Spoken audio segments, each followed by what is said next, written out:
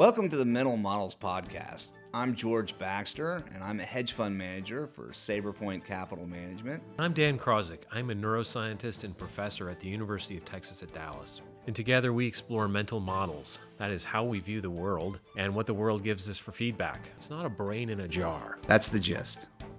Are you reading the book, Understanding Behavioral Bias? Yeah, if you aren't, then you can find a copy on Amazon. And if you've picked up a copy, if you feel so inspired, we'd appreciate it if you'd leave us a review. It helps us to basically see what you think and improve our process. Welcome back to the Mental Models Podcast. Today we are going to talk more about COVID-19 and specifically the psychological processes that people have gone through and we've experienced ourselves, dating back to sort of early to mid-March when concerns in the United States began to flare up in a major way, and then moving toward the present time, which is the end of May of 2020. It certainly has been a disruptive period, even for us. So in the Mental Models Podcast, for the last several episodes, we had to actually record remotely, and so the sound quality wasn't always great. Today, we've had a slight modification. We're actually recording this in Dan's garage. So there might be a little bit of ambient noise in the background, but perhaps it'll be interesting. We will warn you, we have a threat of some stormy weather coming. And on that note, we started with really a fear response. And I think this is worth pointing out. We've talked about fear being a major driver of human behavior in response to market crises. This is also the case with a pandemic, no question. And whenever fear comes up, I always think of it acting in a very punctate, short-lived way. Fear is to get us the hell out of there, in a sense. And I always go back to the great stress book, Why Zebras Don't Get Ulcers by Robert Sapolsky. It's a classic stress volume from the 1990s. And his point there is that zebras and other life forms that are prey animals that flee, the stress response just gets them out of the way. They don't mull on it. They don't deliberate about it. They don't hold stress with them in a chronic fashion the way we do.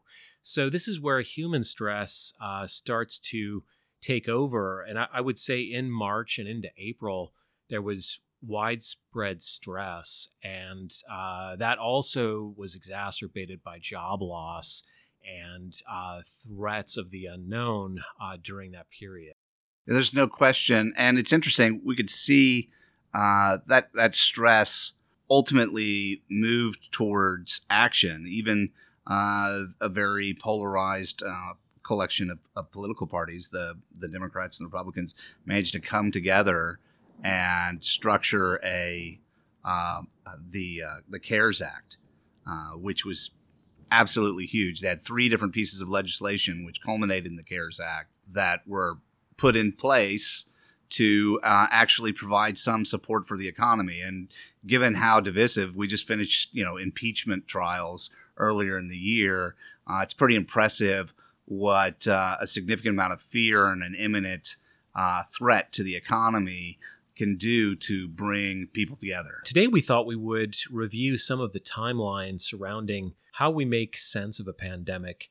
Yeah, at the very beginning, I think that there was a bit of discounting that occurred when the threat started to arise within China.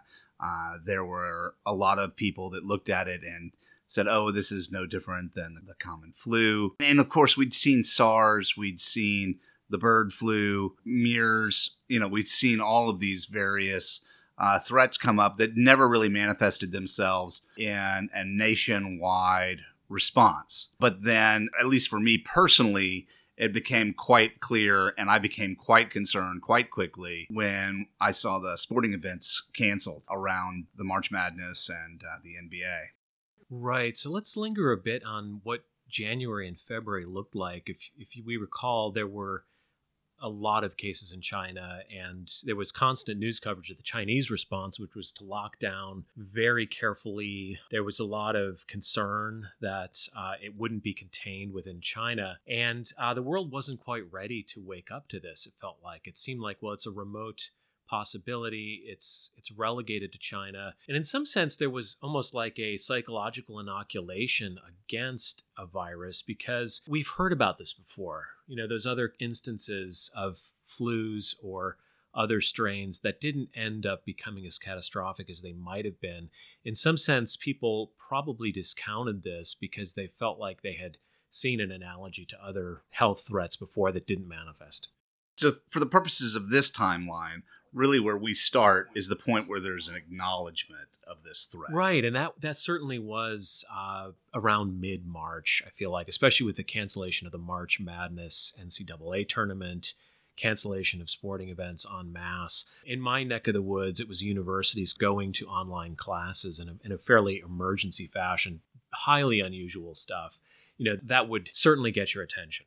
For me, outside of the announcements regarding the shutting of sporting events, I remember very distinctly in my very last business trip, I met with Willie Walker, who is the CEO of Walker Dunlop, extremely exceptional manager.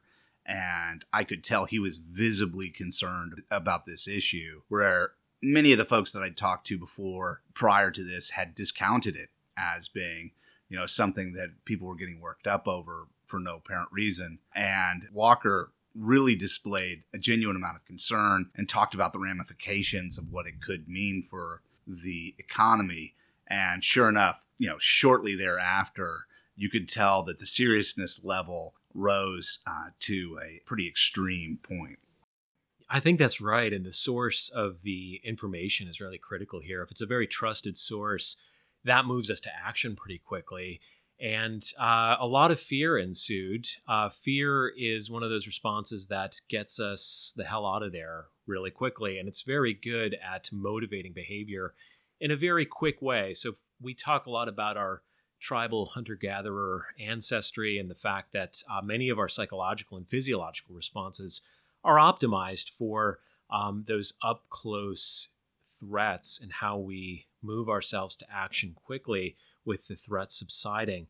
And so the fear response occurred as unknown future events would take hold. It was historical, the level of cancellation and national concern. Ultimately, fear feeds into stress. There we see elevated levels of cortisol. And then, of course, from our perspective, managing the money at SaberPoint, we had to quickly reevaluate our exposure, particularly on the long side, to businesses that would have to be ultimately shut. And the danger there when it comes to managing money is to overreacting to a event that may be transient, which at the time, in the heat of the moment, the degree of transience may be a lot harder to evaluate.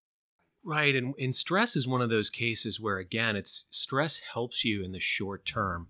It weakens your immune system. It in some sense rallies immediate forces within your physiology to respond quickly. Where stress becomes hugely troublesome is when it's chronic. So we see major health problems for people that have chronic stress, are undernourished, or are in situations where there's a threat of the unknown and it can come at any point.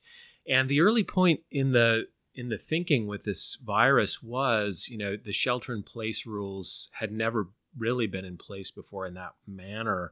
And so there was a lot of unknown aspects. Also, industries began to struggle out of the gate. Certainly the airline industry, oil and gas, anything to do with travel, huge, huge threats of layoffs, industry-changing moments. And so there were a lot of stressors that fueled that early response in March. How would you characterize the next stage, Dan? Well, I think there was a national sort of response from each country, and there was a lot of comparison among different countries. In the U.S., which we can speak to most intimately, there was a lot of initial agreement around what would be appropriate, and there was a lot of communication nationally about trying to shelter in place. There was a lot of discussion about the value of masks, washing of hands, guidelines of how to wash hands, and the term social distancing entered our vocabulary in a way that it immediately spread. So when the threat was imminent and dire, I think if you look at what happened with the politicians who are probably more polarized now than they have been in decades, they came together and passed 4 different stimulus bills in pretty short order of massive, unprecedented scope, trillions of dollars. And they did so in a very, very abbreviated period of time. And it's interesting that now, since things seem to have stabilized, the curve has flattened, at least at this point. They've returned more to a partisan stance. It really is the power of tribalism in human life. And I think about this a lot with all of our social behavior and social responses. There's an us versus them, right? And this goes back to just how you identify within a group. We had gone from a very balkanized state where we had just finished an impeachment hearing. National interest was not cohesive. I mean, it was very divided, maybe one of the most divided points in recent history. Immediately shifts to a redefinition of the us. So I think at that point, all nations started to retreat into the us was your own country. And that was very good for galvanizing national coherence and a national response early. But just as powerful as tribalism was to bring us together quickly, I think we quickly began to re-enculturate into pre-existing allegiances. And that's where divisions started to happen. So in April, I think there was a lot of coherence around policies for work, trying to get society back in order. But there was also growing divisiveness about what should we be doing and what's advisable. Right. And I guess ultimately it has come back to a kind of a red state, blue state mentality about the speed of opening up, the necessity, how important it is to continue to maintain policies that could come into conflict with liberties that were previously enjoyed by citizens. You've definitely seen some backlash among some citizens about not opening up.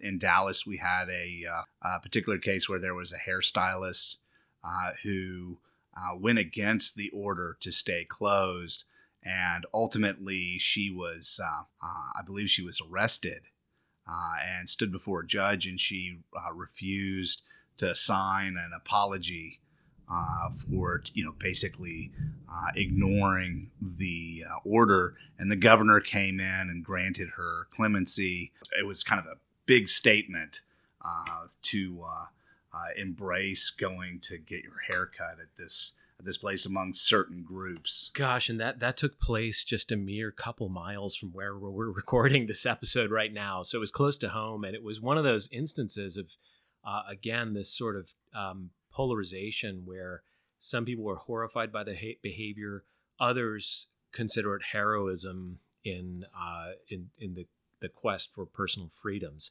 So we did start to see that happening in April. And again, that stems from the stress response in a way. If you feel as if you have a group you're part of and you're all doing the same thing and on the same page, that is comforting, right? So people sought that kind of comfort and reducing stress by sort of picking a team, which, of course, is ultimately destructive to national coherence. Yeah, and it's interesting. Almost your beliefs associated with the virus almost becomes a political issue. That the way you approach the virus and whether you try to adhere to social distancing, wearing a mask, avoiding going out in public when it's not necessary. Some people will view that as being embracing someone eroding your civil liberties.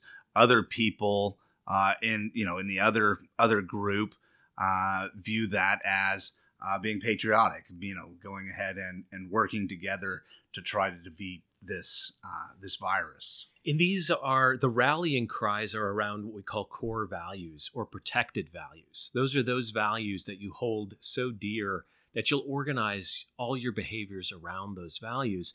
And I think that's really what we saw. So in May of 2020, I think people began to fill in gaps in their mental model of the virus using their own knowledge and their own intuition.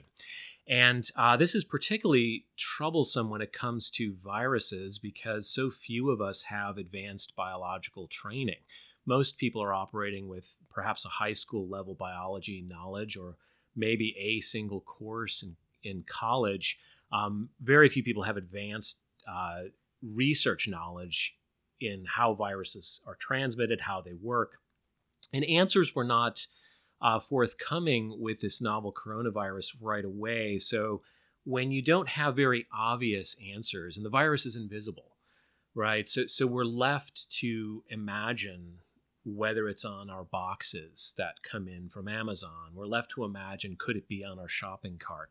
Could it be, in certain regions? And that's where evidence-based decision-making starts to become hard to achieve simply because we don't have enough knowledge. So I think all of those personal choices about should you wear a mask, the nature of social distancing that you're interested in participating in, whether, how active you'll be in business somewhat becomes a personal choice because we're all operating from our own version of reality. Another interesting element to this that is difficult because it crosses beyond just scientific analysis associated with the virus is the economic effects of trying to remedy the virus. There absolutely are negative economic effects that are associated with unemployment, that are associated with people having less, not being able to actually collect their rent or to pay their rent, to be able to put food on the table, to seek health care, things of that nature, when you're trying to continue to keep the economy closed. And there is a cost benefit analysis there that's very difficult for anyone, regardless of their level of understanding of biology or economics, to be able to marry the two together and understand the true cost benefit analysis associated with opening up or not. Right, and it's historically unique. None of us have experienced a good analogy to this before. And you're right, there are multiple concerns. It's not simply avoiding getting the virus. It's how to adapt your lifestyle, in a sense, to fit being safe personally and keeping family members safe and keeping the public safe while still getting on with life. So that's something we saw emerge in this intuition period of May, is just people, again, reflecting their own sacred values or protected values and trying to get back to some state of normalcy,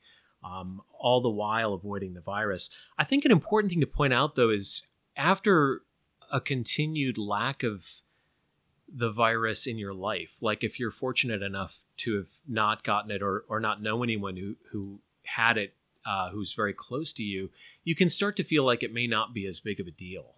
And feelings of invulnerability start to take hold where it can be discounted once again, especially as the talk nationally moved to reopening. And reopening feels like, oh, it must be over. Well, and I think it's also interesting to step back and think about what the objectives were initially when we did shut. I don't think that the objectives were necessarily eradication of the virus. It was to flatten the curve so that we wouldn't overwhelm our medical facilities. The Army Corps of Engineers, I believe, have put together thousands of incremental beds to be able to deal with increased hospitalization associated with the disease, which right now we're not using. We don't need them. I think, like the Washington Convention Center, for instance, is filled with empty beds right now. And I guess there's also a danger that we become comfortable with the progression of the disease, and then we start losing this capacity and we're hit with a second wave. Right, right. So that is an important point. Nationally, many countries move toward that exact process, try to flatten the curve, try to make sure that the healthcare workers are not overwhelmed. And that was the mission of the shutdown. That's correct. So that's another thing that's hard to grapple with a pandemic is what its time course is and what you're trying to achieve. And it is probably important to keep that in mind, that really flattening the curve was the goal. And depending on the amount of news consumption you had, you may or may not have been as aware of that. Right. And it's interesting dynamics associated with the politics of this. We can see that now they're talking about an incremental stimulus. I can tell you, at least from my evaluation of the economics, there will have to be an incremental stimulus. Ultimately, extended unemployment benefits, they will expire in July. We'll see the PPP loans, the period that they have to cover those restaurants that are opening up, they will not be sufficient to be able to run at, here in Texas, it's 25% occupancy that you're supposed to use for your restaurant. No restaurant can survive losing 75% of its customers. That's an excellent point. So some businesses are not reopening simply because it wouldn't be cost effective for them to try to operate at that capacity. And it's interesting you bring up percentages. I wanted to make a point that we have discussed from time to time regarding good decision making. It's often unproductive to think that life is a binary, like this will happen or it won't happen at all. And I think when we're in these grave, uncertain times, thinking in percentages is quite important. So how much risk is there? And you try to put a number to that risk level. It can be any off-the-wall number. It just gives you some sense of entertaining the possibility of multiple things happening in the future. So I think that way a lot. I mean, how can we be as evidence-based as possible? If you think about the way diagnosticians talk when you're having a medical intervention, they'll give a percentage of a certain possibility. And I think there's a lot of value in that sort of thinking, really doing a deep dive on what's likely and how likely is it in a fine-tuned way, and then try to calibrate your response in a sort of multifaceted way to that problem. Certainly, particularly when you're thinking about all of these changes that have occurred, and of course it really affects the investment landscape. If you act with absolute certainty, for one, it is, I'll go as far as to say almost impossible to have absolute certainty about much of anything when it comes to the world of finance, because everything that we're really doing in the short term is based off of others' perception with respect to pricing of securities, confidence, and that can be very malleable over time.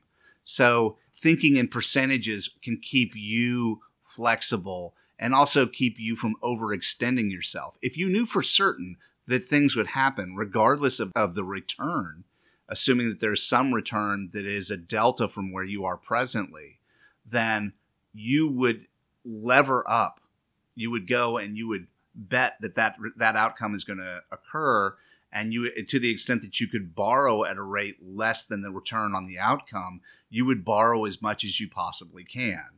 But of course, if you get it wrong, any number times zero is zero. And once you add leverage into the picture, that means you're betting more than the equity, more than the money you actually have to put to work. And it's appealing to think in certainty. We, as a species, we like the person who was right and totally confident. They seem to be some kind of sage, right? Who has immense foreknowledge.